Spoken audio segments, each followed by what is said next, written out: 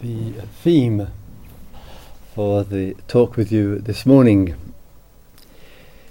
is, what does it mean to enter the stream entry? And I would just like to give a little time to exploring this theme with you. Some of you will be familiar with the concept. It is one of the key concepts in the Dharma, and I'll endeavour to address it. Firstly, with the stream entry, just a couple of words on the water element here. The Buddha was rather fond of using the elements, and including the water element, for language of metaphor. So he'll speak of us as waves in the great ocean of life. He'll use a rather poetic metaphor that to express the vulnerability of our life, that our life is like a dewdrop on the end of the leaf at dawn. He'll say that just as the lake and the river and the ocean and the stream and the raindrop all has one taste of water, so does liberation. He'll speak of the ocean again having one taste, the taste of salt. Just again, it's the same taste of liberation. In another rather graphic metaphor, similar to the one of the leaf, to show the vulnerability, our life is like spittle on the end of the tongue, reminding us of our impermanence as we come into this world and we go out of it. So rivers, streams, oceans, water, stream entry is part of this language which is used. And as he points out again in the communication of the Dharma, we've just had some exploration here of creativity. In the area of language, he says there are teachings and discourses which communicated through clear, precise teachings which appeal to reason. There's language which is used to communicate deep truths, which is poetic. There are language which is used, which is through verse, which is through the written word, through similes and metaphors and analogies. And there's a tremendous encouragement from the body of the teachings with language for us to be truly as creative and expressive as possible, to endeavour to communicate with each other the significance of calm, of clarity, of insight, and of the truths of life. And language can take many, many forms and expressions for its manifestation. In coming, as he was teaching that rather prone to, there's a reference, and sometimes this could be in the generality of things, and sometimes it could be, as it were, in relationship to ourselves, to what could appear to be four kinds of people. And one kind of person is a person for whom everything that happens is real. All the feelings, the thoughts, the moods, the mind state, whatever goes on, that's what's going on, and that has the reality to it. All the pleasures and pains, the happinesses and the unhappinesses, it's all real. This is the reality. This is my life. And there is a kind of unquestioning, almost loyalty or identification. This is how it is. This is how I am. There's another kind of person, and I say sometimes all four are inside of us, of course, who is questioning what is reality, what is true, what is authentic, what is meaningful.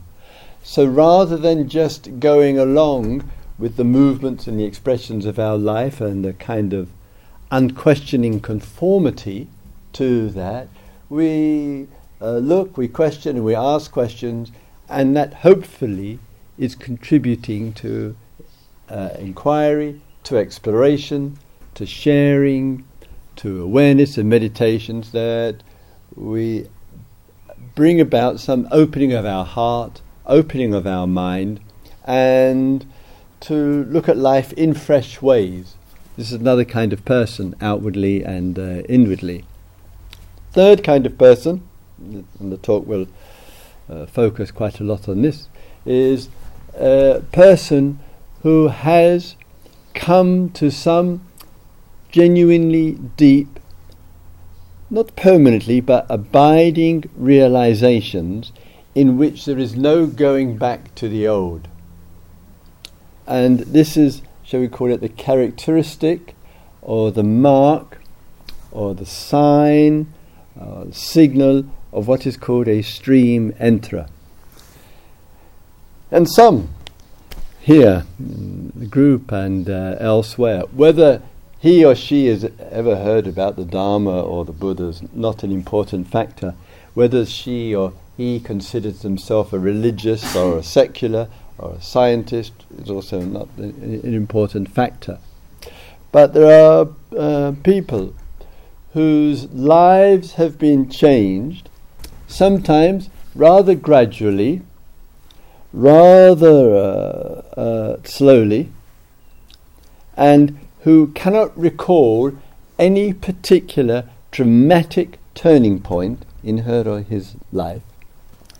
But a shift has been made on a gradual way, and that shift is, one knows one cannot go back to how one was 1 year ago or 5 years ago or 10 years or 20 years ago. One can't go back to the old. There. Something has happened. For some others, it can be a real night and day shift. That means there can be a real major, unforgettable turning point in one's life, which may have arisen through suffering, of course, but it may have arisen through happiness. It may have arisen in a meditation, going to work, being in the nature,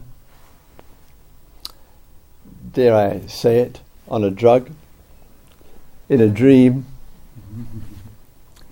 in making love, in reading a book, that sometimes for a person, something shifted, that the dependently arising conditions were there, hardly known to us, and it's had such an impact on the consciousness that things will never be the same again, and they are never the same again.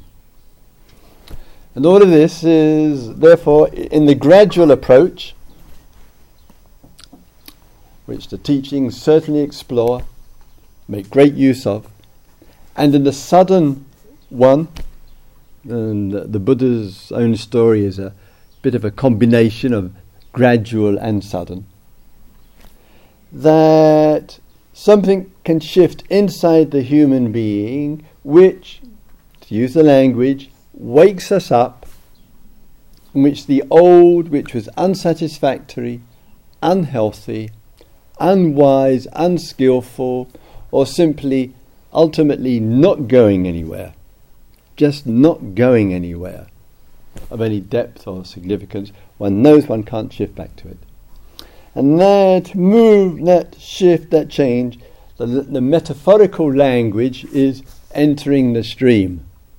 This is what is called entering the stream. And so sometimes in the blessings of numerous conversations, communications with people over the years, some people say I might be giving a retreat.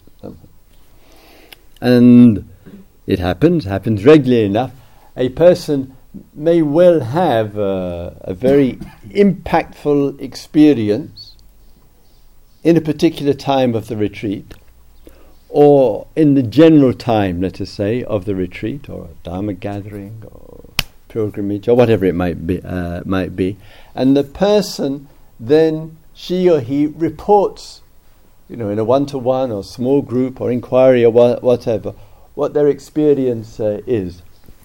It is, because we are very much in this world that we live in, when I use an English term here, innocence abroad.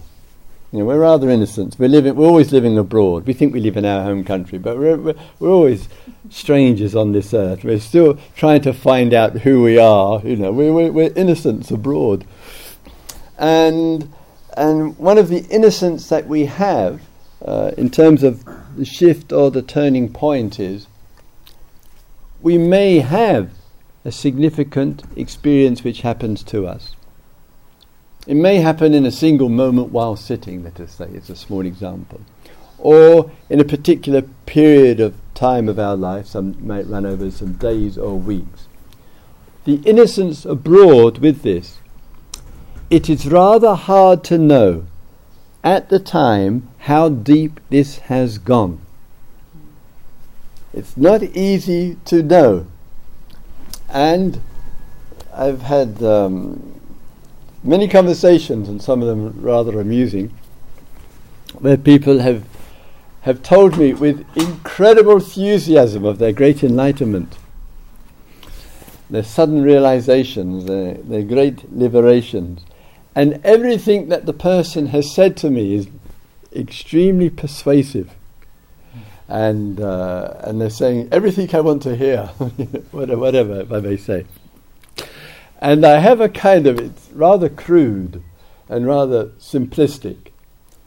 And I say to the person, if you can say the same to me in a year and a day's time, I don't know where I got this year and a day from, it's probably Shakespearean or something, but if you could say the same to me in a year and a day, what you're telling me now, then I'm fairly persuaded. But in that year and a day, you can't be in any retreat centre, you can't be in a monastery, and you certainly can't be in India, because the culture might all hold it up together. It's when you're back in the midst of daily life, and in the everyday, etc. You still stay steady with it. It's usually, no guarantee here, but it's usually that some experience, whether gradual or sudden, has, another metaphor, it's only a metaphor, gone deep. It's touched the spot. It stays with us. And the Buddha used a very strong analogy that, not all the time, but something is clear and free with us, which, he says, is as obvious, this is a very strong one he uses, is as obvious as light is to a person with good eyesight. We don't have any confusion about that, do we? You open your eyes, oh yeah, there's light and colour. It's that clear and that obvious. So this language, one has to be careful with it because of the ego, I, me and my here. But the language of stream entry, whether gradual or sudden, as it were, marks a turning point away from the old. And there is a knowing, as I said earlier, that we simply can't go back to the old, whatever that old may have been. There's been enough questioning and enough meditation and enough awarenesses that we may not quite know where we're going. That's something else. But one thing is, we're not going back to what was, but where it's unhealthy and unskillful and unwise for us. Dharma teachings don't leave it in that kind of rather vague, a little bit overview, but makes it very, very specific in helping to show and remind us and help us to look into what are some of the features which indicate and intimate to us that this kind of shift has been made. That, in other words, if the consciousness has freed itself up, some of the problematic areas, to quite a degree, but not perfectly, as it were, have dropped away from us. And therefore, not only is there a greater sense of freedom in entering into the stream, but it is accompanied, not fully, but in a rather important way, with a kind of emotional, psychological health begins to be much more steady with us as well. In other words, there's a greater sense in life of contentment, a greater sense in life of happiness, and there is some reduction in, not perfectly, and there's still a long way to go, of stuff in our life which previously was generating huge amount of problems for us, huge amount. And the Buddha uses two features here. He says, one who has entered the stream cannot fall into the hell realms. You know, we could use this in the religious language, you know, etc. Some kind of one's been a nasty person, and after death, we go down into the hell realms, etc. And I can recall quite a few years ago when one of the beloved, enthusiastic Christian missionaries, I met with one, and he said to me that what did he say? Something like Buddhism, Hinduism, and Satanism are all works of the devil. And I didn't disagree for a moment. And he said, people like you, with the rather, you know, the accusing finger, people like you, and all those people that you influence, you know, blah blah blah, you're all going to go to hell. All of you, you're going to go to hell. And I said, well, frankly, sir, I would rather be in hell with my friends than end up in heaven with you. He wasn't very appreciative, but anyway, here we go. So sometimes we look, and hell in Dharma language is referring to those extremely troubled states of mind, which are so profoundly troubled that the person, even with good help from others, cannot get out of. And there are some people, and they're all kind of, you know, I don't want to use any of them, psychiatric classifications of such kind of people. Whether that's helpful or not is another dialogue. But sometimes some people's lives are in such terrible torment and terrible anguish there, and it's a struggle for such people just to get through the day.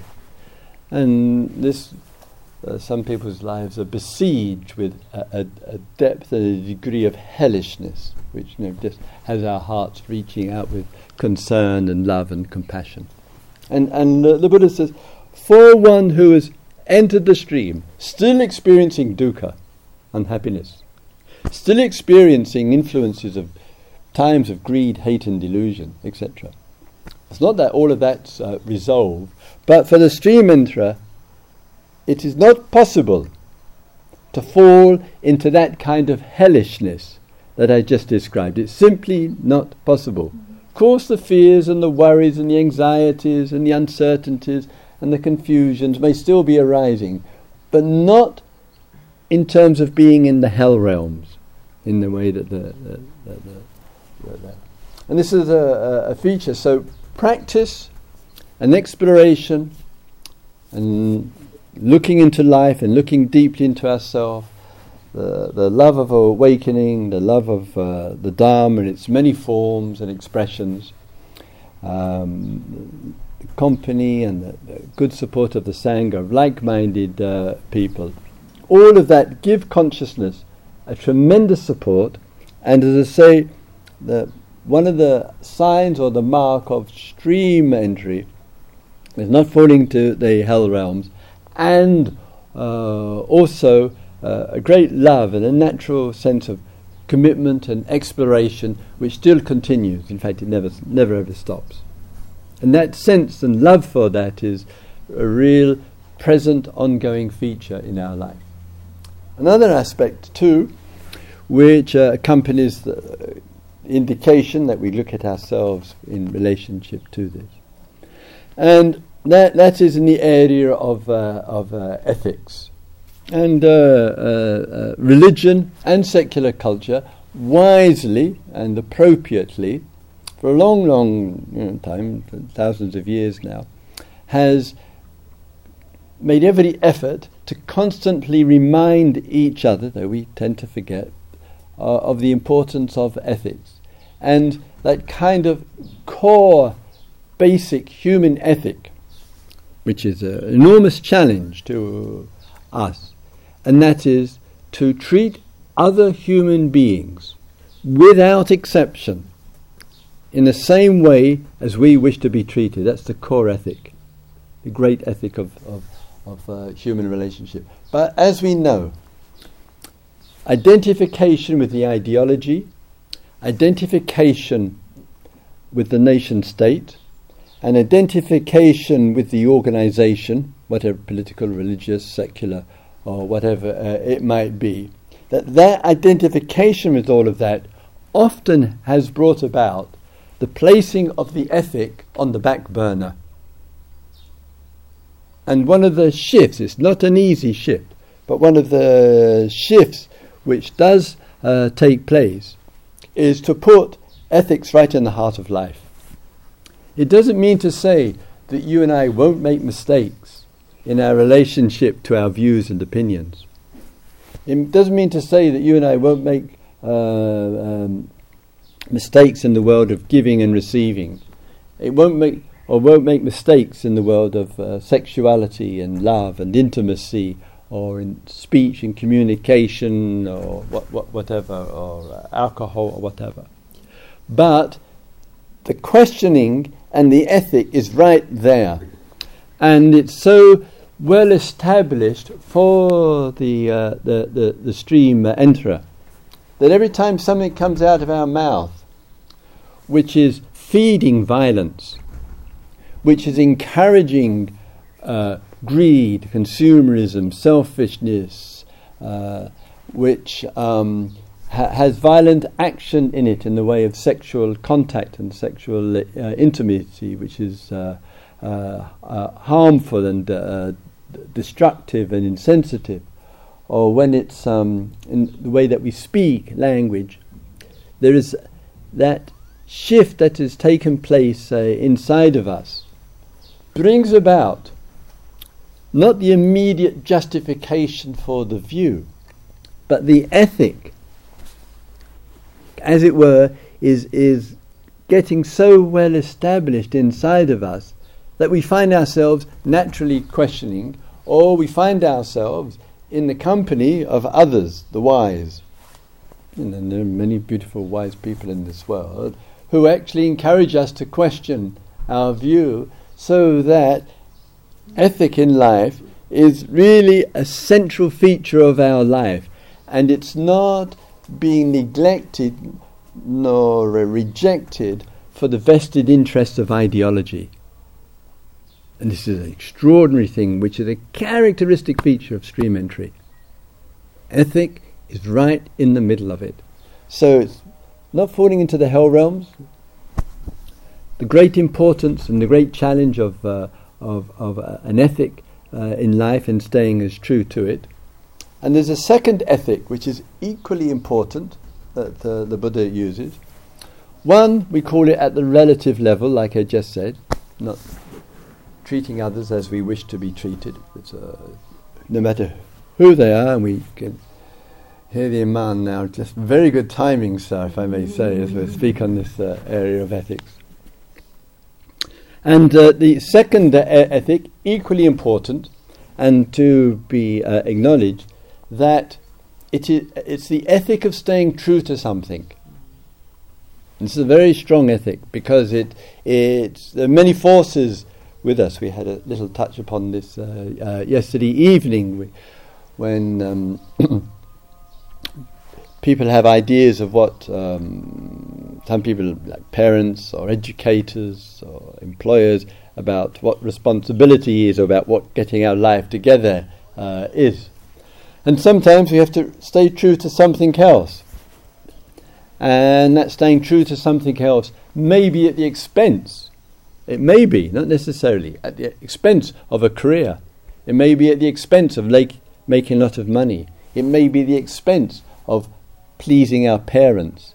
It may be the expense of becoming somebody who's very important, or whatever it might be. And so sometimes the ethic itself, to stay true to something, is part of the feature of the stream enterer. And so once again, the Buddha then, with his great love of water metaphors, he can't stop them, says, just as a log which enters the stream or enters the river, if this log doesn't get washed up on one bank or the other, and then he's always asked, what do you mean one bank or the other? And he says, one bank is self, washed up. I, me, my. That's one side of the bank. And the other bank is washed up on other, constantly obsessing, fretting about other people. I mean, there are a few people around, I'm sure we know, who they don't think about themselves. They're always thinking about other people, the kids and the grandkids, and the friend and the lover and what's she doing, what he's doing, and what are they doing, and the politicians. And sometimes we get the log of our life gets washed up on other. So sometimes we're about ourselves, or washed up on the bank of the others, whatever, the state of the world. This is a new popular other that we can get caught up on. And he says, if we don't get washed up on one bank nor the other, the log must flow into the ocean. But to remember that the river and the ocean is water. Shares the same nature. There. Other features too. Then the Dharma teachings on stream entry, and again we have to be rather vigilant, because stream enterer and self, and have to tread carefully with this. The ego is always looking to have I am. So it just loves I am. So then we always want to add something to it. So it's a very nice thought. Oh, I listened to Christopher, I read in what the Buddha said, or I read, I am a stream enterer, you see. It has a rather nice appeal to it if you're in the Buddhist world a lot. And the Buddha says, even the concept I am, without anything else, is a conceit. Let alone adding something more to it. So it's different sensitivities required here. But then also in the exploration of stream entry, and we look at ourselves here, is in the area of personality and the insights and the understandings which we may have come to. And three particular areas of personality or inner life, we could say, are attended to, and all these are specifically named. And one of them is in the relationship that we have to method, technique, rituals, ceremonies, and that whole variety of forms. And there's a huge number of them. And sometimes we think, oh, by a ritual, this will purify me. So again, the Buddha refers to the Ganga, and one has it in other religions as well. So when the Buddha was woke up finally after 6 years, he then left Bodh Gaya and he made I think it's about 200 kilometer walk to Saranath. And Saranath is just a few kilometers, probably an hour's walk, or maybe an hour and a half walk, to Varanasi, the oldest town or city of pilgrimage in the world. There'd be 3,000, 4,000, 5,000 years to this place. So at the time of the Buddha, it was called Kashai's city, Kashai. And in fact, as you go across on the railway train today, the first railway station over the bridge coming from east, Uttar Pradesh and Bihar, is Kashai. And though the Buddha began giving the teachings in Varanasi, he had no interest to go to Varanasi. He had no time for what was going on there. And he just went once because someone offered him a good meal. So he went into Varanasi. And he made a one-line quip. You know what a quip? Quip is like a comment. And as they still do now, but I have to say, far fewer people go for the sacred dip. See, the sacred dip in the Mother Ganga, in the river Ganga, to purify themselves of their karma, of their sins.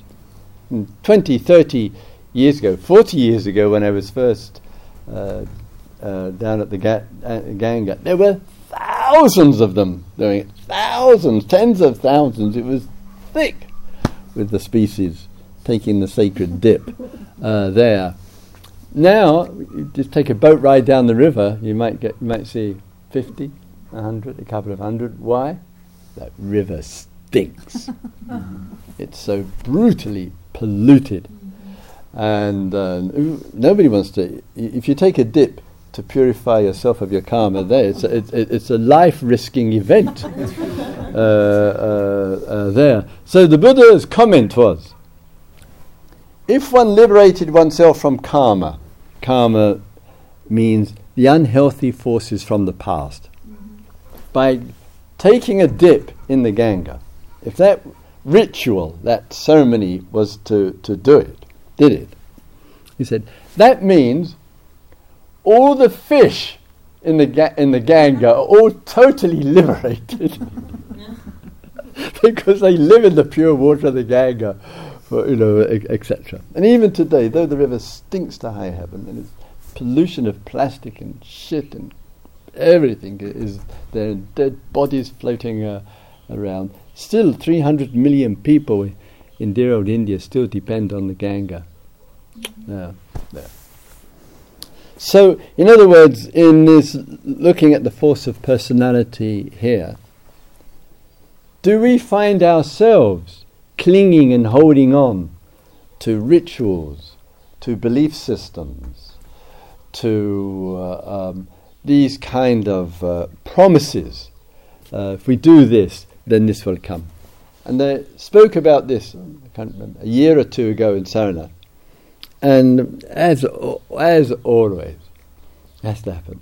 One Westerner, because we had some question and answers afterwards, said, well, Christopher, last year I was in Varanasi and I took, with the pilgrims, a dip, full immersion in Mother Ganga. And I have to say, my life has been transformed since. So I thought, oh dear. So it may well be, who am I to argue with somebody there? I'd somehow, there may be the meeting of the good man and the water and something changed. But the view and the holding to the view, if I do this, it will give this to me. I just feel need some looking at there, because sometimes some of those who have done their sacred dips, I think, might need to go and do another very quick dip from the outcome there. So more importantly, I think, in all of this, since the Dharma is to free us up, one of the features of stream entry is it's not that we're rejecting all of this, but holding it all lightly. Rituals, methods, and I'm talking vipassana methods here, techniques, forms, practices, ceremonies, religious services, all the views and opinions that accompany that there's enough shift of consciousness, enough opening up of the consciousness that we just cannot become a kind of missionary for it all. Simply, just can't look at it in that way. Of course, we are free to see the benefits. We are free to see the limitations. We are free to express the benefits. We are free to express the limitations. But we can't. Stream entry can't make an ideology out of it, which says, well, this is the only way. You have to do this. And you must believe this. This view is gone. Just can't hold up any longer. Life is too big and vast to that kind of clinging to the method, the technique, the form, the rigidity, the tightness, and the fixations. Something has shifted inside. This is a sign of stream entry.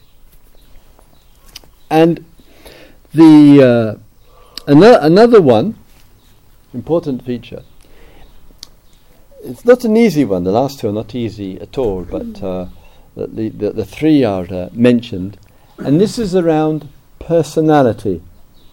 Yeah. And sometimes we look at ourselves or we look at each other. And the word personality, if I got my Latin or my Greek right, it comes from persona. Mm-hmm. And in the Shakespearean time, the actors would wear the mask. They would put on their personality for the performance, for the play. This is the persona, the personality there. And something has shifted inside of us, hopefully well and clearly enough, that we don't, as it were, give any longer too much solidity to personality. What I mean by that is it's very easy, either with ourselves or with somebody else, to say, oh, I am like this, I have this kind of personality. The self is nuts at the best of times. And or you, that's your personality. And there has been enough clarity and seeing that what is being presented in the moment, which we might say, oh, this person has a very kind personality. We might say, this person is very, very narcissistic personality, always thinking about themselves, or whatever it might be. But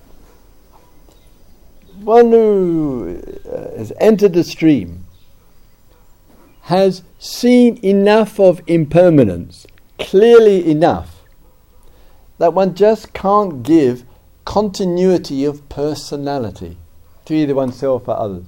One somehow understands that the personality that expresses, so to speak, is a temporary arising.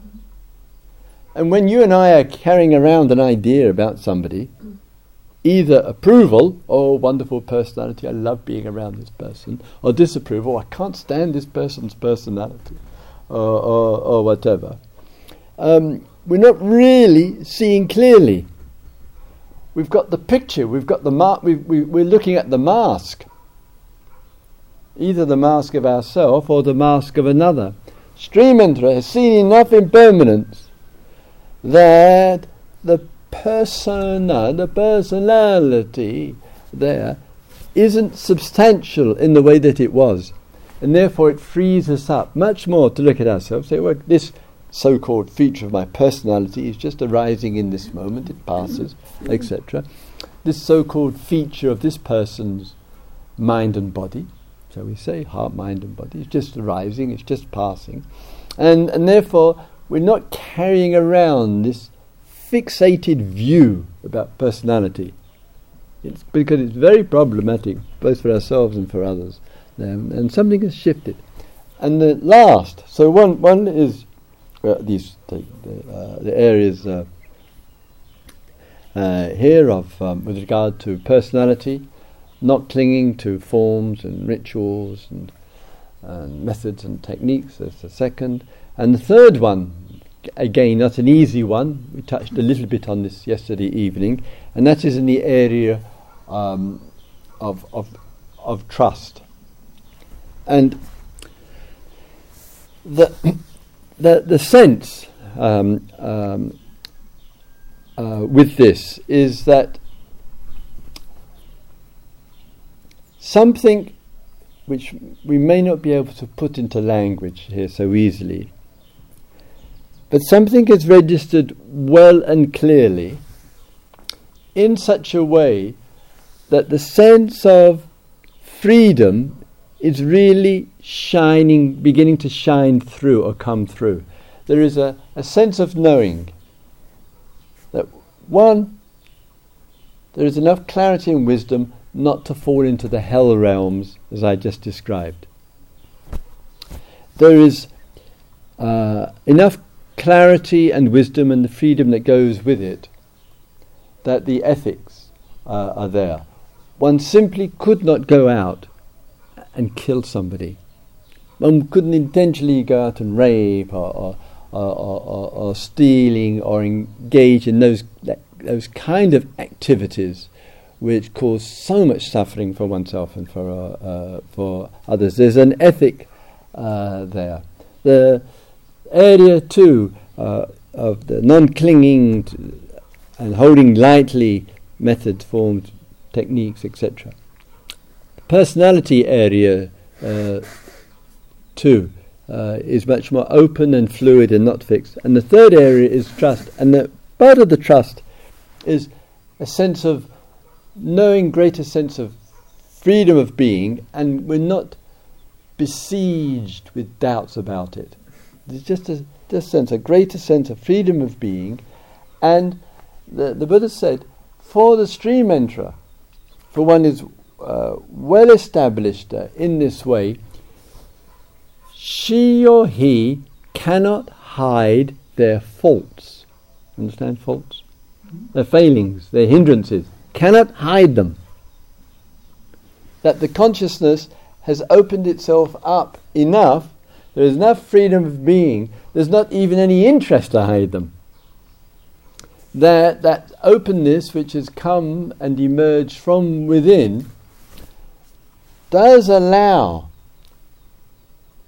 a much more of a non-repressed, non-suppressed way of being, and a greater confidence as well, a greater trust as well, to be able to share with the Sangha and with others what's going on for us as we do. Really be able to share that. That's a real sign of stream entry, that one can share stuff that is going on for us.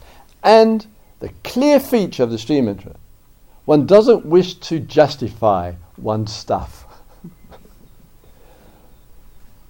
Ordinary people have always got very good reasons. Well, we have to do this, I must do this, and I had no choice, etc. Stream enterer just can't buy that any longer. And so where there is selfishness and narcissism and fears and worries and anxieties and negativity and blame and agitation or boredom or apathy or whatever, the sign of stream entry is one is interested. One wants to work with this.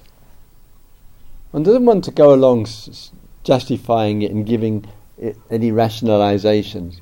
That it's part of the raw material for process, for change. So trust is the sense of knowing and realizations that come. Trust is a certain validity there, and it's a freeing us up from a lot of the doubts that make our life so difficult. So those features of non-clinging to form, changes issues around personality, not holding to doubts. All of that is part of the signal and the sign of what's referred to as stream entry. In the tradition, in the monastery, it is actively discouraged from making any kind of claim which implies or states I am a stream enterer. It's strongly discouraged in the Vinaya rules for those who are ordained. The same doesn't apply to the rest of us there. But what I noticed in the monastery that, and also outside of the monastery, and people who have great love and commitment and great trust in the Dharma and its exploration there. It's not in any way that one has to bring the self and stream and language together. In other words, that I think sometimes there are these subtleties and awarenesses and sensitivities that, as we all get to know each other, we begin to get a sense of where the wisdom is, where the awarenesses are, where the love is, where the clarity is, where the commitment is. And I think just in the networks of people, our ability to know each other and to listen to each other, I think we just kind of, I find for myself anyway, kind of gravitate towards those and whose voice we love and respect and feel their wisdom, and we learn a lot from that. And that's the kind of can be some kind of signal or mark to us of where the stream enterer, one who's very deeply grounded in the Dharma and great appreciation and love for it. And the person doesn't ever have to use this metaphorical language of I am a. One can be free to use the language, why not? And free not to have to use it. So I mention it just finally with regard to speaking about it today. Sometimes, for some people, it can be helpful in just having a sense with oneself of where one is coming from, where one is at this present time, and what the priorities are, and recognizing that a genuine sense of freedom of being there is easily compatible and easily goes with the clouds that arise in the mind. And the sun is not lost nor shaken nor dissolving or going out because clouds are passing by. All right, enough. Thank you for listening.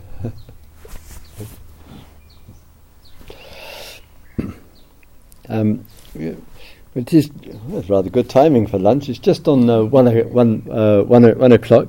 But if there are any questions, just for 5 minutes, and then we'll have some lunch.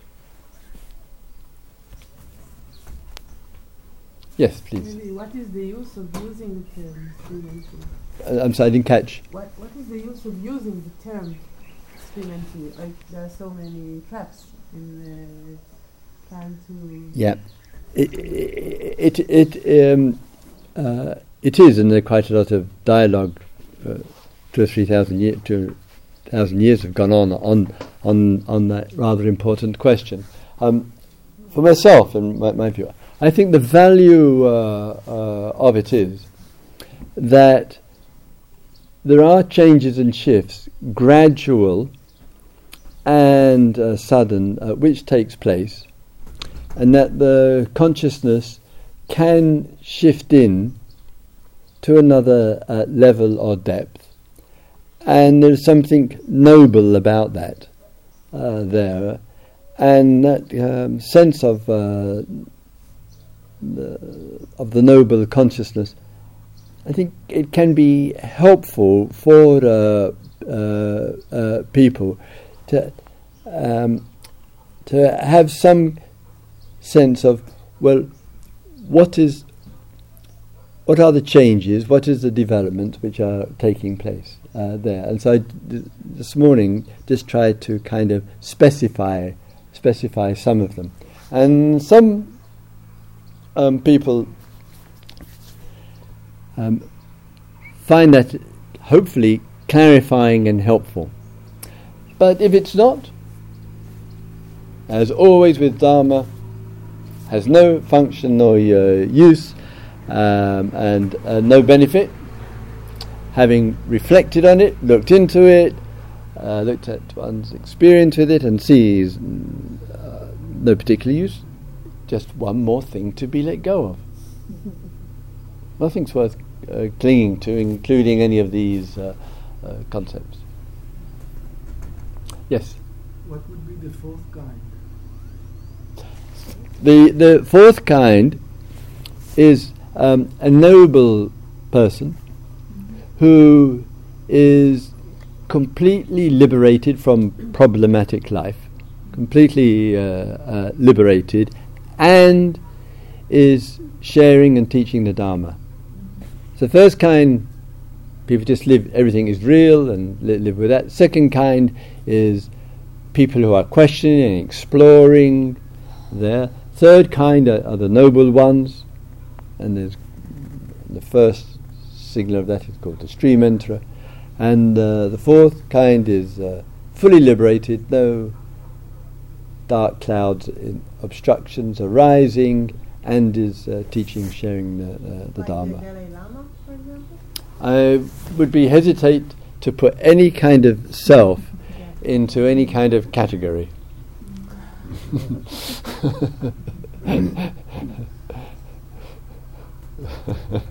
And sometimes all four of them are inside of us. We've got the devil and the Dalai Lama sometimes wandering around inside.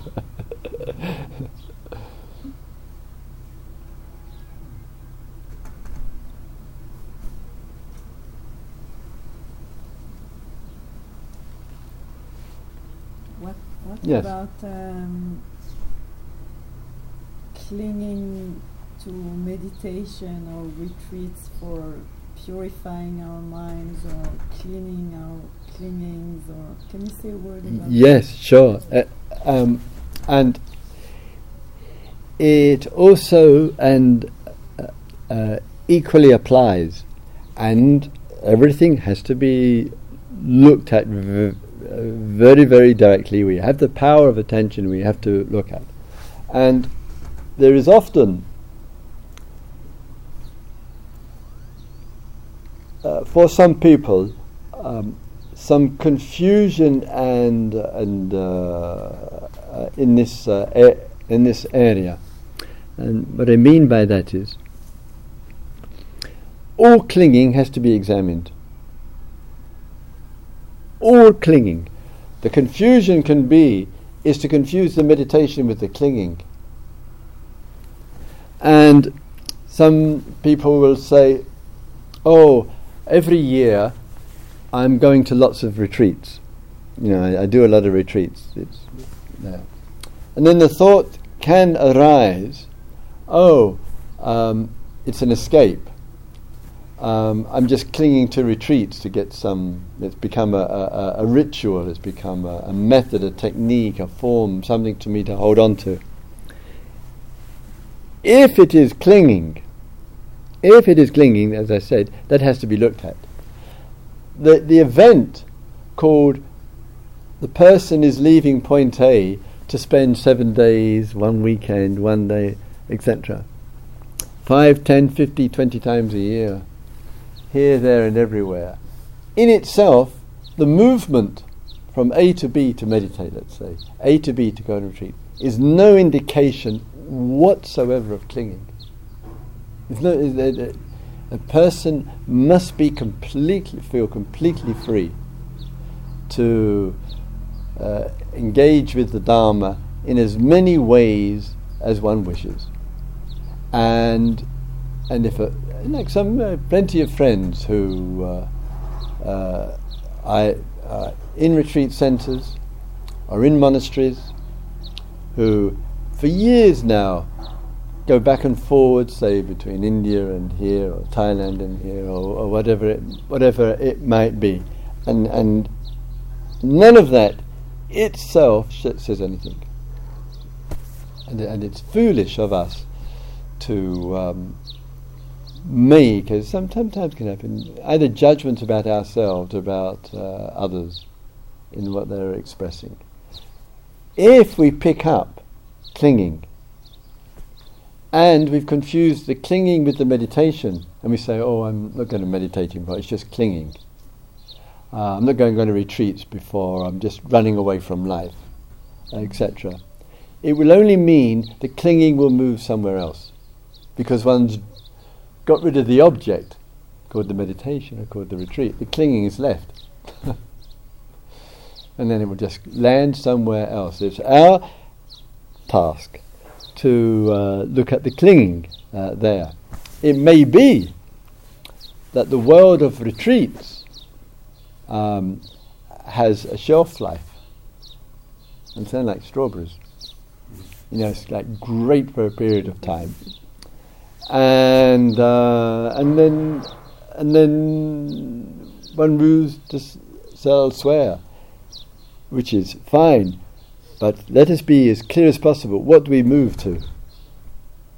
What do we move to? And could it be that we're moving back into an old clinging? It could be. Or is the Dharma, that huge umbrella concept, actually now having the opportunity to be explored in fresh ways? And if we've kept that ethic, as I referred to, alive and well with us, then retreats will be a form, and there are a whole variety of other forms, both alone and with others, which can be explored. And we need that creative imagination, as we were listening to today, to keep that vital and alive for us there. With the constant interest that this is a teaching. Not everybody's cup of tea, but nevertheless it's a teaching of liberation through non-clinging. Not a liberation through meditation, not a liberation through non-meditation.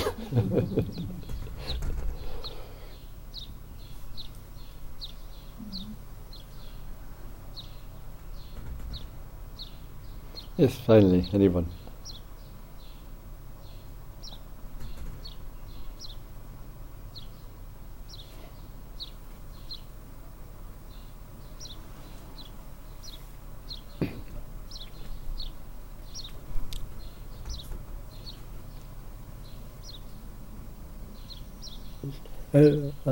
One small point. A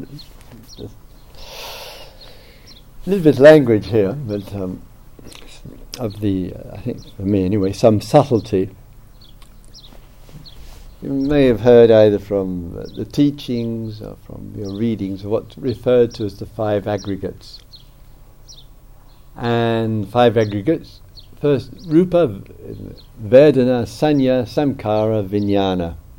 Rupa means form, and Vedana, feelings, Sanya, perceptions, and Samkara, formations, especially thought, Vijnana, consciousness.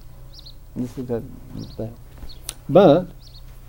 the word Rupa, form, often we associate it just with this, as body. But the Buddha goes Rupa, Sanya, Rupa, Vedana, Sanya, Samkara, Vijnana.